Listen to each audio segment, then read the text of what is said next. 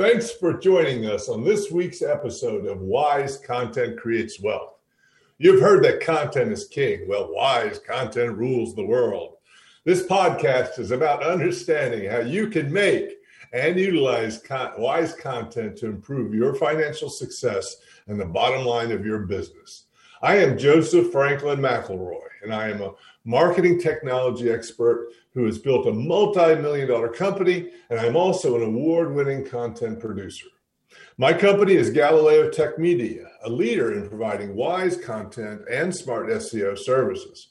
Wise content and smart SEO focuses on content that incorporates search science, behavioral science, artificial intelligence, data, and process to make content that converts better and gets better rankings. Since 2014, we've provided a suite of global clients with quality wise content and smart SEO services, helping them get maximum visibility in organic search, a growing social media presence, and more effectiveness in converting traffic to sales. We specialize in travel and hospitality, as well as companies that have multiple locations. Besides this podcast, we run monthly webinars. We ask leaders and scientists and psychologists and others to expound in depth about subjects related to wise content and smart SEO. Read more about us at GalileoTechMedia.com and sign up for our informative newsletter that will let you know about our upcoming episodes and webinars. Our agenda today is how wise content avoids content overload and breaking through the noise to attract attention. But first, I'm going to give you a little bit of news like I usually do. I was reading the Content Marketing Institute's blog on where they give lots of interesting things about content. And I thought there was a nice tip in there about how to get people to read through your entire email newsletter or an email that you're sending out to them. And it was clever. There's a real estate email going out called Morning Brew. It's pretty popular, and it's they send out a newsletter that capitalizes on the Sunday Real Estate Review that there's been a tradition around newspapers for a long time, and it was basically it was meant to publicize open houses so people can go and see prospective homes in person.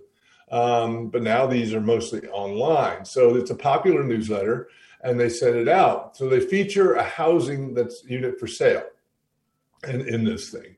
And the details comes from some realtors or Instagram account. And then they might publicize an open house and really, give a glowing description of it right at the top of the newsletter about this house and things like that. And then at the end of their description, they'll say, so how much for your next project? Scroll to the bottom for the price. So what was great about that is that they made something very attractive that people would want to know what the price of that house would be. But to find out, instead of putting it in there, they have to scroll all the way down through the newsletter to get to the bottom. All right. And it's sort of a gamification of their email. So they have to scroll to the bottom to find out the price, which they're going to want to do. But it also means they're probably going to read and see a lot of the rest of the newsletter as they go down. So I think that's a great, clever, approach to making it happen, making people read the newsletter. It's actually creates a curiosity gap so that people get curious about what the price is, but you don't give them the answer right away. During that gap, you get them to look at other things. So anyway, that's the tip for the day. So our guest today is Danielle Strowther. Now, Danielle is a product marketer at digital marketing company at Zuma, with years of experience copywriting and creating content for Search Engine Journal, PPC Hero, Technopedia, and more. Away from the screen, you'll find her working on crafty projects or dancing around a pole. I'm sure there's a story there. Say, hi, Danielle. Welcome to the show. Hi, it's great to be on. Thank you for inviting me. Oh, sure. So you're over in Britain, right? Yes, I am. I'm near Nottingham, so near Robin Hood land. Cool. So that's good. It's you're about to head out for the Friday evening, so that'll be quite a blast, I'm sure. And I don't think you do the pole dancing in the clubs. You're a fitness enthusiast, right? Yeah, it's more of a fitness thing. I'm not in the clubs. All right. And I saw on Twitter that you just made yourself a dress. Is that part of the crafty side of you? It is. Yeah. I mean, I get probably a lot of criticism from my other half that I can never sort of pick a medium. So like, I buy a lot of crafty stuff. So like 1 month I'm like, oh, I'm into watercolors now. I'm going to do watercolors. And like my latest thing was like, I'm going to learn how to make clothes. So I have just this week finished my first draft. So that is my sort of flavor of the month at the minute is dressmaking. Well, it was very cute, and you modeled it nicely online. It was very charming, actually. I think that I am an artist as well as being a business and technologist, and I actually have some pieces in museums. But I have been accused of the same thing of trying too many different kinds of arts. And crafts, right? I like to make stuff. So, but I think it's healthy for the soul and for your life to be creative like that. Oh, definitely. Cool. And what's your next one you're going to take up? Have you thought of that yet? In terms of medium, I'm not sure. I kind of got some lino printing stuff recently, so it might be that. But I might stick with the dressmaking for a little while first. Well, I made the mistake during this COVID is I decided, well, I'm going to really learn how to make cocktails because everybody seemed to be drinking, right? So I learned to make cocktails, but now the mistake is that when I go to the parties, I have to stand behind the bar and make drinks. Oh, you're so good. You make great drinks. You're so good. You end up working the parties rather than enjoying them. Yeah, so sometimes the craft could have a side effect you didn't anticipate. So I see that you have a master's from the University of Nottingham in film and television studies. And you wrote a thesis called Quality and Risk in Contemporary U.S. Television. What did you find out about that? Yeah, so this was around the time where Game of Thrones was still at the height before it obviously took that final season. But it was the time where everyone was talking about this concept of quality TV. So it was things like Game of Thrones, like Boardwalk Empire, like The Sopranos, that they were sort of like a next level genre of TV that's different from what you see.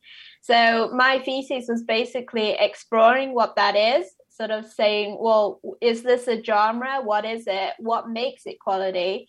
And is it this idea that they take risks? Is that what makes them quality TV?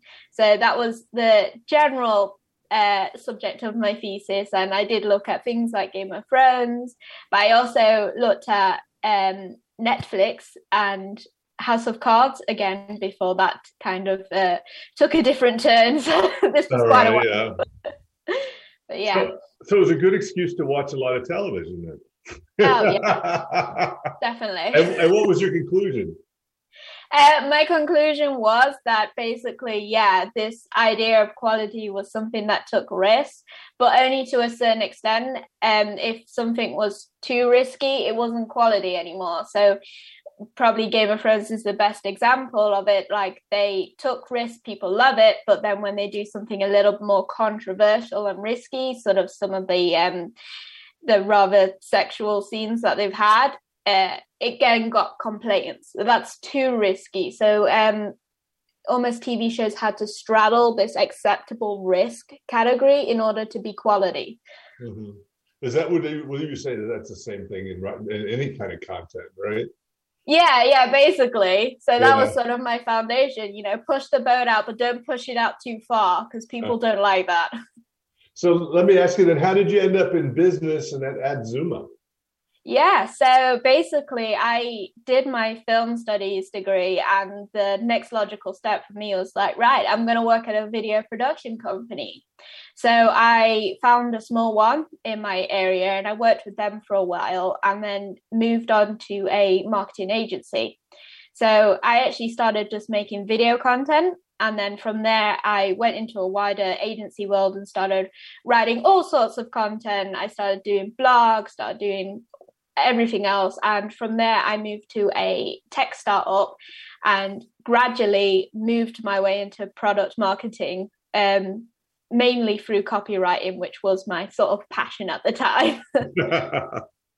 That was your craft of the day, is learning to write blog posts, right? Yeah, definitely. It's not just craft that I changed my mind in. I think it's sort of all sorts of content I've dabbled in over the years. Cool. And what's your favorite blog post to date? One of my favorite ones was a research piece I did about working from home as the pandemic hit. I did a lot of basically a lot of surveys, gathered a lot of data, and turned this into this big piece about how people prefer working from home, how they actually do work from home, and like, would that be the future as we first went into the lockdown. And it was something that I actually really enjoyed it at the time, and it actually got quite a lot of PR buzz around it as well. And not to brag, but it was featured in Forbes as well, which was a definite highlight for me. Oh, fabulous. All right. And did you conclude that we're going to continue to have a lot more working at home after the COVID is over? Yeah, at the time, the general consensus was that it offered people a lot more flexibility and freedom to sort of work the way they prefer. So in an office, although that's really good for collaboration and social side of things, there's not a lot of room to set your own schedule. A lot of people often feel like they're being watched, or they have to clock in and out at a certain time rather than be based on productivity. Right. And being at home allows them a little bit more freedom and the chance to do that. Well, that's great. Galileo was founded on everybody working from home. We have never had offices. Oh, wow, yeah. Yeah, so since 2014, that's how we've worked. And we've done some amazing big stuff, and it's been good. So when we come back, we're going to talk about this concept of content overload.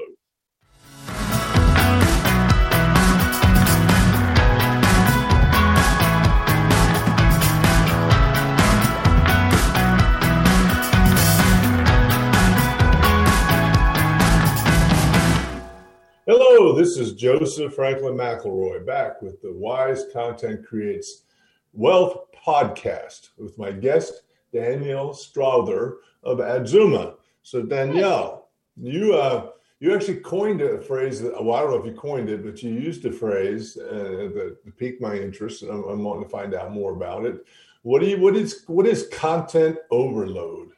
Yeah, I didn't coin this one, so I'm not going to create credit for it. But content overload is basically this idea that we are definitely, now that we're in this digital age, surrounded by content almost all of the time.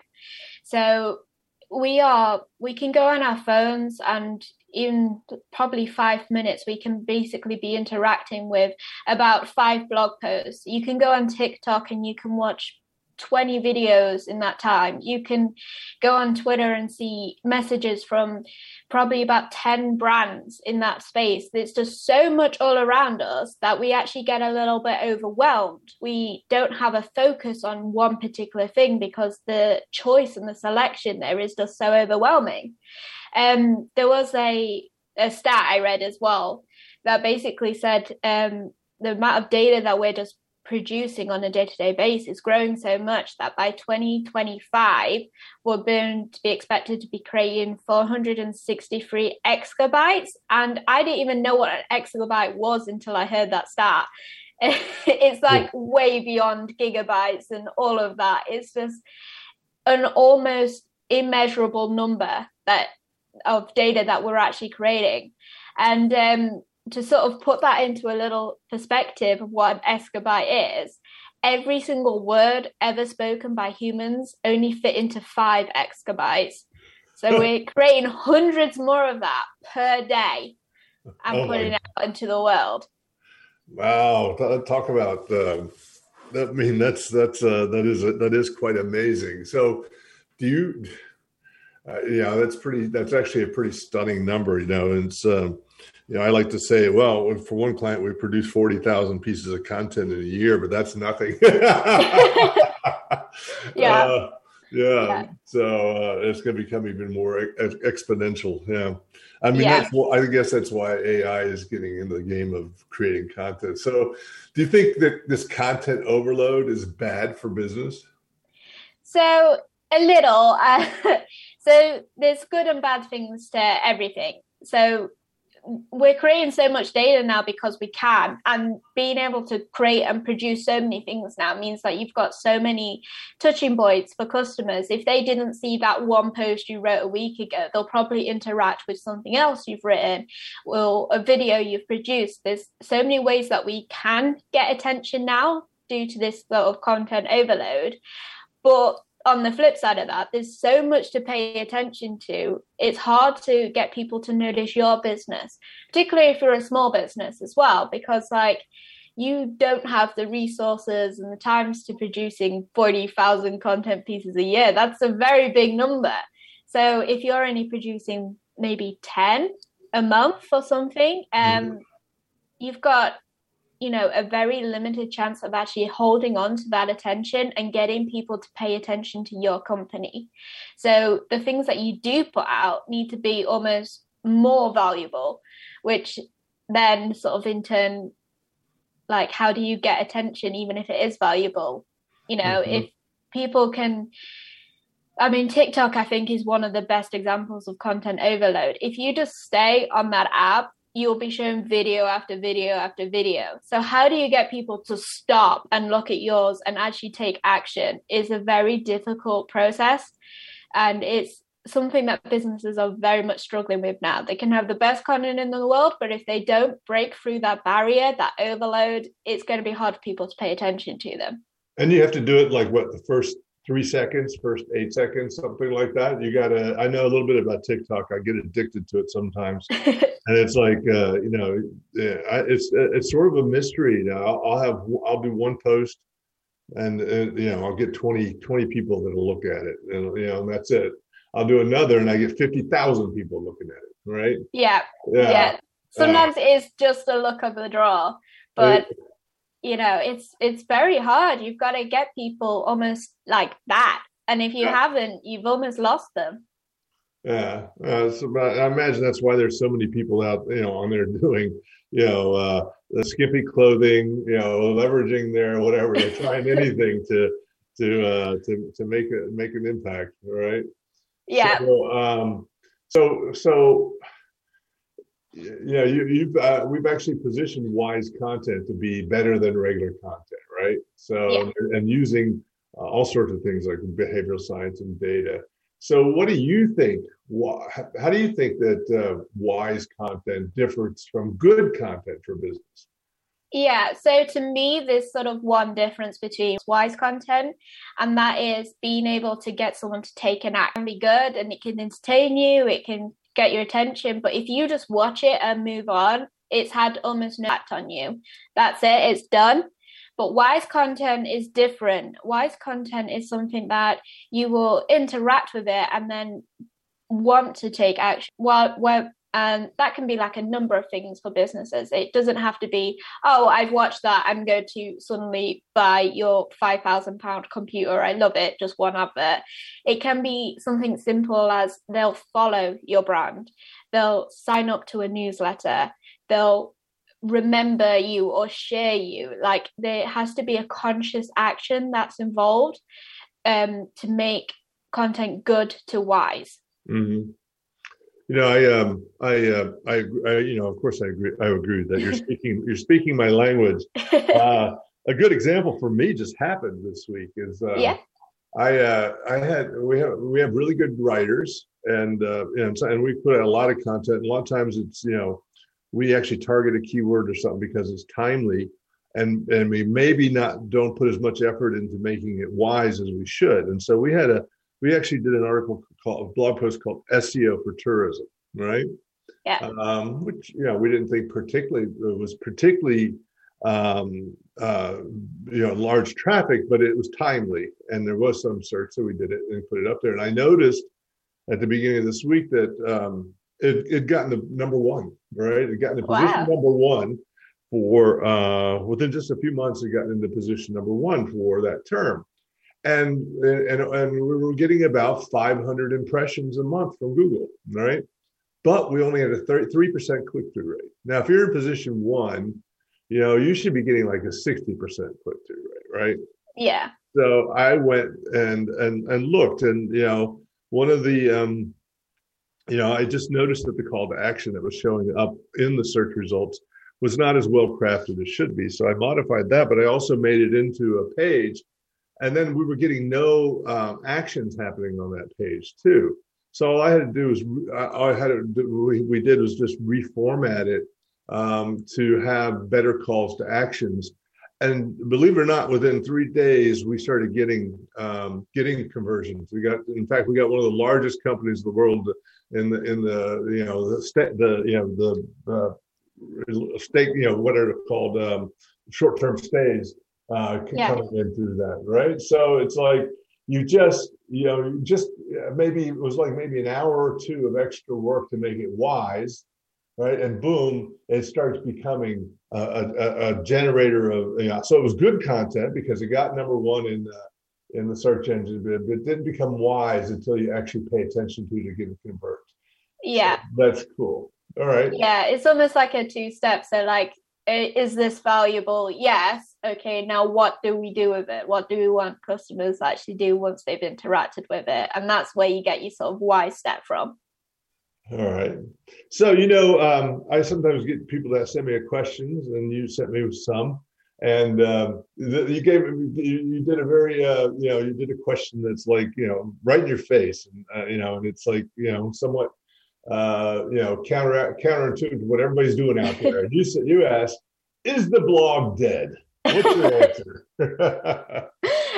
My answer to that is no, the blog is not dead, but it is very saturated and almost like misunderstood. So the blog, speaking sort of generally, the blog used to be one of the easiest content forms to actually create. All you need to do is go online, write a few words and publish it, right? That's a blog. And in a time when people, mobile phones weren't as good, people didn't have video cameras, like a blog compared to a video is a no-brainer. It's so much easier. It's so much less resources. But now it's not the case. And now if you've got a mobile phone, you can create a video, you can create a podcast. There's so much more options available, but a lot of small businesses get stuck in the fact that content means blog, and content does not mean blog.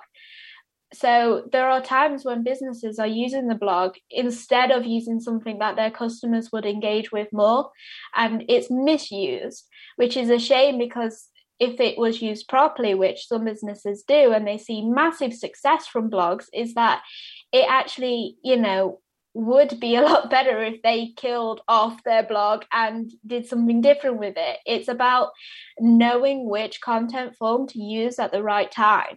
And for a lot of businesses, that is the blog. And yes, it's very much alive in certain areas. And the example you just gave as well, obviously that blog is still very much alive and it's working well. But, for some businesses, it's just not a thing anymore.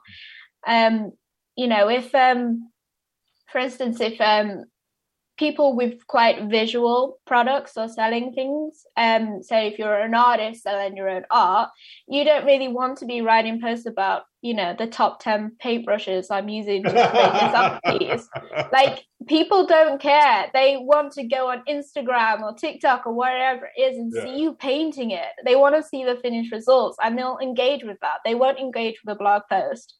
Yeah. Oh, that's brilliant. Yeah, I agree with you on that 100%. We actually had a $100 million construction firm that as a client that focuses in on foundation work and things like that. And when we did an analysis to see what kind of content to write, well, it turns out the share of voice where people were consuming content was not articles. It was video. Believe it or not, it was like 60% of the share of voice was in video. So that they were going to have to create videos, all right, to actually get attention in that space. So it's interesting. You have to know what people want in your space. So that's great. So when we come back, we'll continue this and take it a little bit into SEO.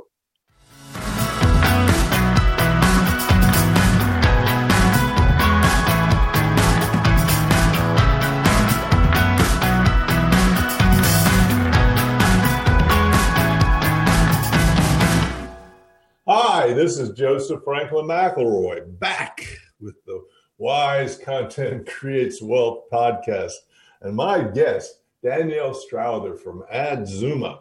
So we're talking about content overload and wise content, and we've talked a little bit about some things that can happen in this space. The need for different types of content. So Danielle, how do you think? What do you think are some good ideas to help to utilize wise content to break through content overload? Yeah. So one of the best things you can do for content overload is just don't feel the pressure to do everything and publish so much. Even though there's the temptation that obviously the more you publish, the more chances you have of customers seeing it. It's not the right approach for everyone, and it can be quite a drain on resources and time. The best thing you can do is just to find the niche and find your value. So a great example that I've interacted with is it's called Artful. So they are basically a art subscription box. It comes every quarter. It's just filled with supplies. Now, they don't have a blog. They don't have a YouTube. They don't have anything like that. What they have is an Instagram, and they use it very well. And it's one of the best examples of finding a niche that I've actually found. They have built up this little community based on almost one picture per day that they're posting. And what it is just an example of someone's work and saying, oh, here's our daily art inspiration. You guys go and draw this thing using whatever you want. So for the maybe 2 minutes it takes to find a picture and say, hey guys, today let's draw a turtle, they're actually creating something that inspires action. It's getting people to get involved, and they're reinforcing it by posting what people have put through the stories. They've built a community of people actually wanting to try stuff, and that also, it ties in so heavily with their branding. Their Artbox thing isn't, they don't sell dedicated art supplies for professional people. They're professional art supplies that you get randomly of a different medium every 3 months or whatever it is. So their whole concept is, this is art, you can do it, go give it a go. And they've used that concept in their content of give it a go. Today we're drawing a dolphin, go and give it a go. And it's one of the best ways of finding a niche that I know about. And it's is incredible. That is actually a sort of an insightful thing to talk about, is that there's now so many different mediums to express your content that you have to find the content. It's an artistic, does form follow function, does function follow form? You have to find the form of your content that works best for your business, right? Yeah. And it has to actually express your mission and your brand by just the way you chose what you're doing. That's that makes it wise. Yeah, definitely. There's steps before you even create your first piece of content. That's basically okay, who's our audience? Where are they? What do they actually engage with? Because why am I creating LinkedIn posts if none of my customers are there and going to interact with it? Why should I be doing that? It doesn't make any sense. And the more you kind of stretch your business out over all these different mediums, the thinner your messaging is. If you condense it down and just pick one or two that actually do get results, that is, where you can put your time and effort into making this content wise, you're actually going to see much better results for your business. Yes. So, but before I forget, is Artful in the United States, or is it just over in Britain? It's something I would love to have. It sounds like I love boxing. I don't know at the minute. It's based in Britain, but it might ship out. All right, cool.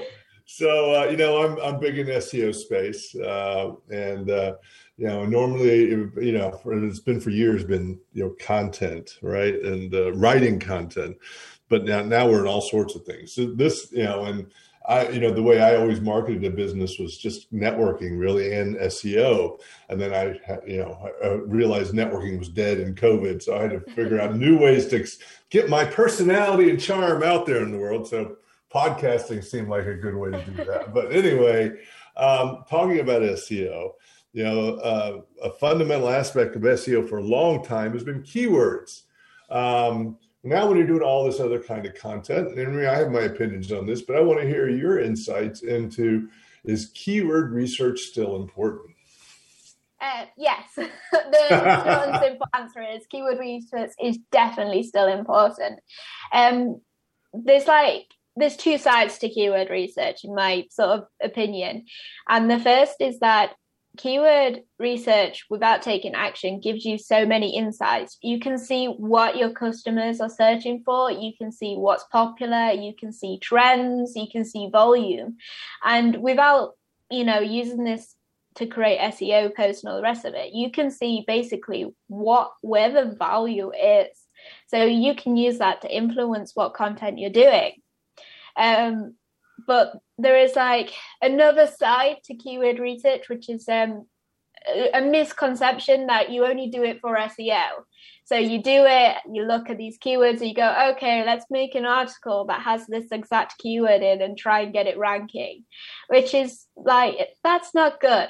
That doesn't help anyone. You can, those kind of things do help, with organic ranking, but there's no value there. So the example you gave earlier is perfect. You got ranking, but until you actually change that into wise content, it didn't really do anything for your business other than sort of say, hey, look, we're number one. It's great. What are you doing with it though? Right.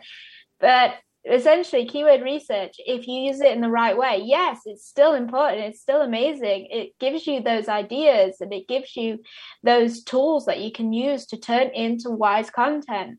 And if you, as well, you can use it to support, SEO is not, it's not the sort of be all and end all of your business. It's there to support you. You don't do SEO to be popular or successful. You use SEO to make yourself more successful. It's a tool. So if you've got content that's performing and you find a keyword that, works with it, use the two together, boost your content. Don't create content for SEO. Use SEO to make your content better. Yes. I think that's the way I view it too. And the thing I tell people is when you're doing the keyword research, and you're finding keywords, you got to put them into a context when you're creating content for them, right? And for travel, we use something called memorable tourism experiences, where there's emotional factors that make the experience of travel more memorable.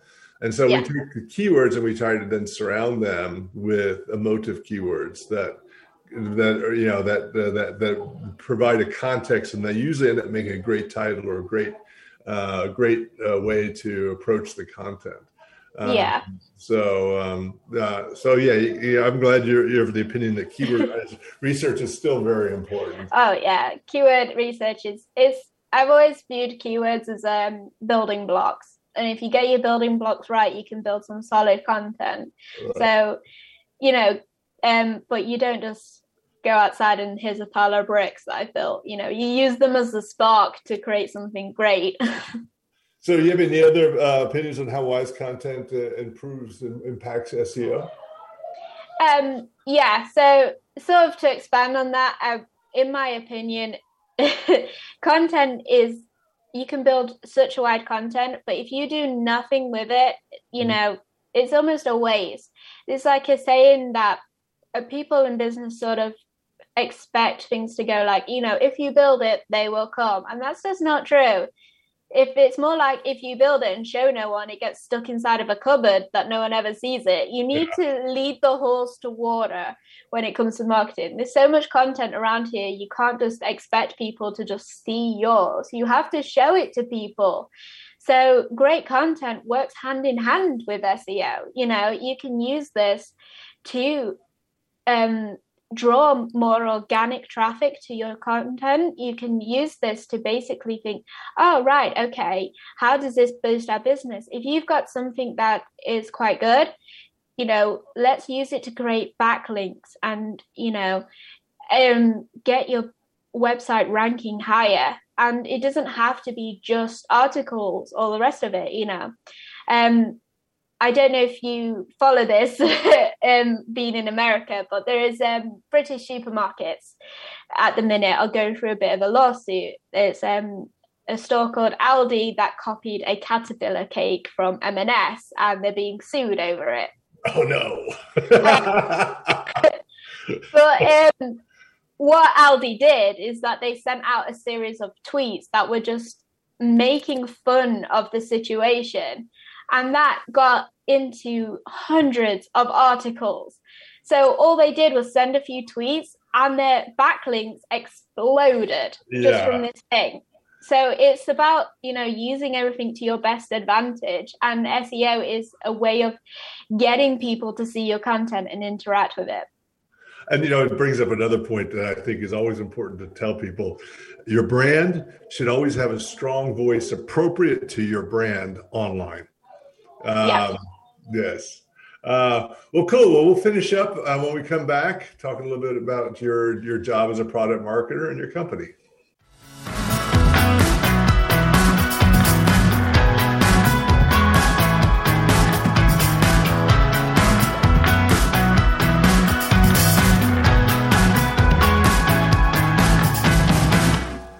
Hi, this is Joseph Franklin McElroy, back with the Wise Content Creates Wealth podcast with my guest, Danielle Strowther from Adzuma. So Danielle, as a product marketer, how do you use Wise content in your role? Yeah, so as a product marketer, there's almost like a difference in the way I interact with customers. So when people talk about product marketing, a lot what they're trying to talk about is basically lead generation. It's about capturing customers in that first instant, making them aware of your brand and then getting them to buy. As a product marketer, my journey is a little different. I work for Adzuma at the minute, which is a advertising platform. It helps small businesses manage their PPC campaigns and Facebook ads, all of that. So it's an ongoing platform. You sign up and you use it. So my biggest thing I use content for isn't to get new users on board. It's to talk to our existing customers. It's about giving them value in the product. And as Wise Content always inspires action, it's actually getting them to use it. It's getting them to sort of go, hey, have you seen this feature? And then getting them to interact with it. It's about getting them to sign in each week or each month or whatever it needs to be. It's basically still the same core principles. I need to give them something valuable, something good, and inspire action. But I almost have an advantage over the content overload in the fact that these people are already here. If I'm showing them something in platform, I'm guaranteed to hit them. You know, if they're signed up to us, they know us already. I can send them an email and they go, oh yes, Adzuma, I'm already registered with you. I know who you are. So it's almost got a sort of slight advantage, but in the same way, it does have its own difficulties. If I hit them with a wrong piece of content, maybe they're going to be like, oh, you know what? This brand isn't for me. So to me, everything I show customers has to be wise. It has to be something they're interested in. It has to give them value, and it has to inspire action. So Wise Content for me is pretty much my role. Yeah. That's interesting. I mean, and you know what? it's been around for a little while in terms of when you're doing that kind of a product marketer and you got to do content for your captive audience, so to speak. It can get pretty interesting. There was a company I think did something like it sold laboratory laboratory utensils and supplies and things like that. It was a fairly competitive market, and they wanted to keep their consumers engaged with them. And they found that a lot of people that used their products loved videos online, but what they loved were like zombie videos or something like that. So they started producing zombie videos. That is amazing. And it's such a great example of what makes good product marketing as well, because there's always a temptation, like as soon as your customer's in, like, yay, that's done. Like, let's not think about them anymore. Let's put all of our creative ideas into getting customers. But, the creativity shouldn't stop as soon as they brought, and being able to make zombie videos for existing customers is amazing. That would be fun, right? Oh, yeah, definitely. I wish I could do it right now. Yeah, you're already planning, right? Yeah. Yeah, I'm already making a note of that. So what advice would you give a business to create wise content? Yeah, so my biggest piece of advice to businesses is to slow down and take a step back. So it may seem a bit counterintuitive, but like if you're a small business and you see so much happening, the temptation is, oh, right, okay, we need this, we need to get a blog, we need a video, we need to set up our social media accounts. And it's like, no, okay, stop, slow down and breathe, and actually look at where your customers are first, look at the value, and spend time just thinking about what you're going to show to people, thinking about how you actually make this wise, rather than just throwing everything at the wall and seeing what sticks, because that's such a bad way to go about things. Yes. No, I mean, back in the day, SEO used to be about, fast and furious, just getting the blog posts up. And we, like everybody else, were a little bit guilty of doing shallow, quick posts. And then over time, I came to realize it wasn't doing anything for us. Now we try to put a lot more effort into really good content, and it just makes a big difference. Yeah. So I wanted you to follow up real quick and just tell me about what you guys do with AI and Adzuma, because I'm interested in artificial intelligence and how it modifies things. Yeah, so AI is a massive part of Adzuma. Like I said before, at the minute we manage advertising accounts. So users can go in, they can connect their Google, Microsoft, Facebook, and we'll get basically optimizations, suggestions, that kind of thing that will basically tell them. And all of these are ran through AI. So it's basically the cornerstone of it, but it's not where we've stopped. We're always developing that. And one of the new things we've actually got developed, actually we've got two pieces that are really cool. One of them is we're creating campaigns for people and writing the adverts using AI, it's so smart because we're actually just creating the content for you.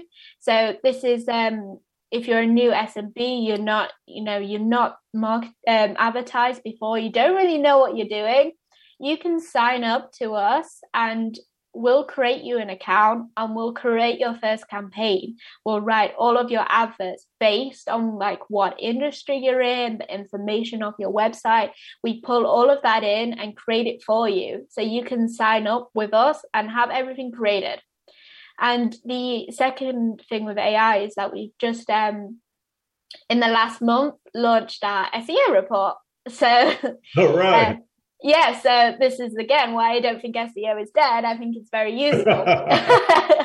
Cool. And you make suggestions about how to improve their pages. Yeah.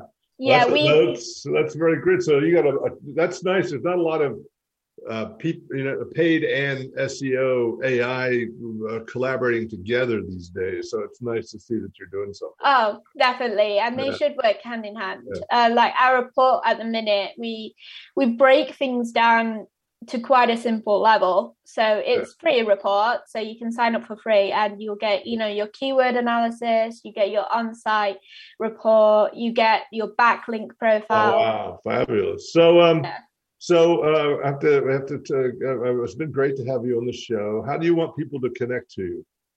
Yeah, of course. I am on LinkedIn / Danielle Strauver, and I am on Twitter at Danny Strauver. It's actually Danny with 2 I's and 2 N's if people complain at me for spelling it like that, but I'm so sorry. But if you want to connect with me personally, but if not, I am at Adzuma if you want to connect to my company and see what we do. Okay, fabulous. Well, thank you again. It's been a wonderful conversation. No, thank you for having me. Yeah. So I'm going to need to mention that we're on the talkradio.nyc network, which is a great network. It has lots of podcasts, to listen to every day, all live. One I think is following this is by Jeremiah Fox, who is host of the Entrepreneurial Web. It's a good show about small business and ways to make it better. I have another podcast on this network called Gateway to the Smokies, talking about the Great Smoky Mountains area. As I have a resort property down there called the Meadowlark Motel. My company is Galileo Tech Media. Feel free to reach out to us at galileotechmedia.com to sign up for a newsletter and find out more about wise content and smart SEO. This podcast is also available on wisecontentcreateswealth.com, as well as it'll be streamed live on facebook.com/wisecontentcreateswealth. And it's always a pleasure to have people on. We'll have another great guest on the next Friday from 1 to 2, the same bat time, same bat channel. And I appreciate, again, Danielle, for being here. It's been a good conversation. Thank you. Thank you for having me.